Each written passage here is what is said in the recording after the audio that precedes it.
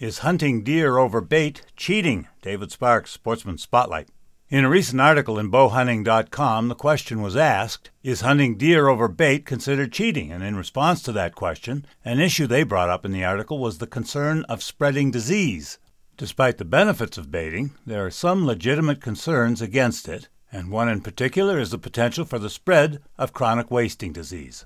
I asked Fish and Game official Roger Phillips about his thoughts on this subject. You know, that's one of the things that we have both now that we have CWD in Idaho. We would change the way we do emergency winter feeding in an effort not to artificially congregate animals on a certain area. And we also ask other people to not feed deer. Sometimes folks just like to see them. They'll put out some food for them. With CWD in that area, we've really asked people to refrain from doing that. And anything that kind of, in an unnatural way, congregates deer in a small area or elk is, just increases the chances of that transmission of CWD from one animal to the next. And to the greater question of baiting, interestingly, some of the biggest critics of the use of bait for deer are in states or regions that don't allow the use of bait. These hunters can't use bait, and for that reason, they don't feel like anyone else should get to use it either, regardless of where they live. Hope you enjoyed Sportsman Spotlight.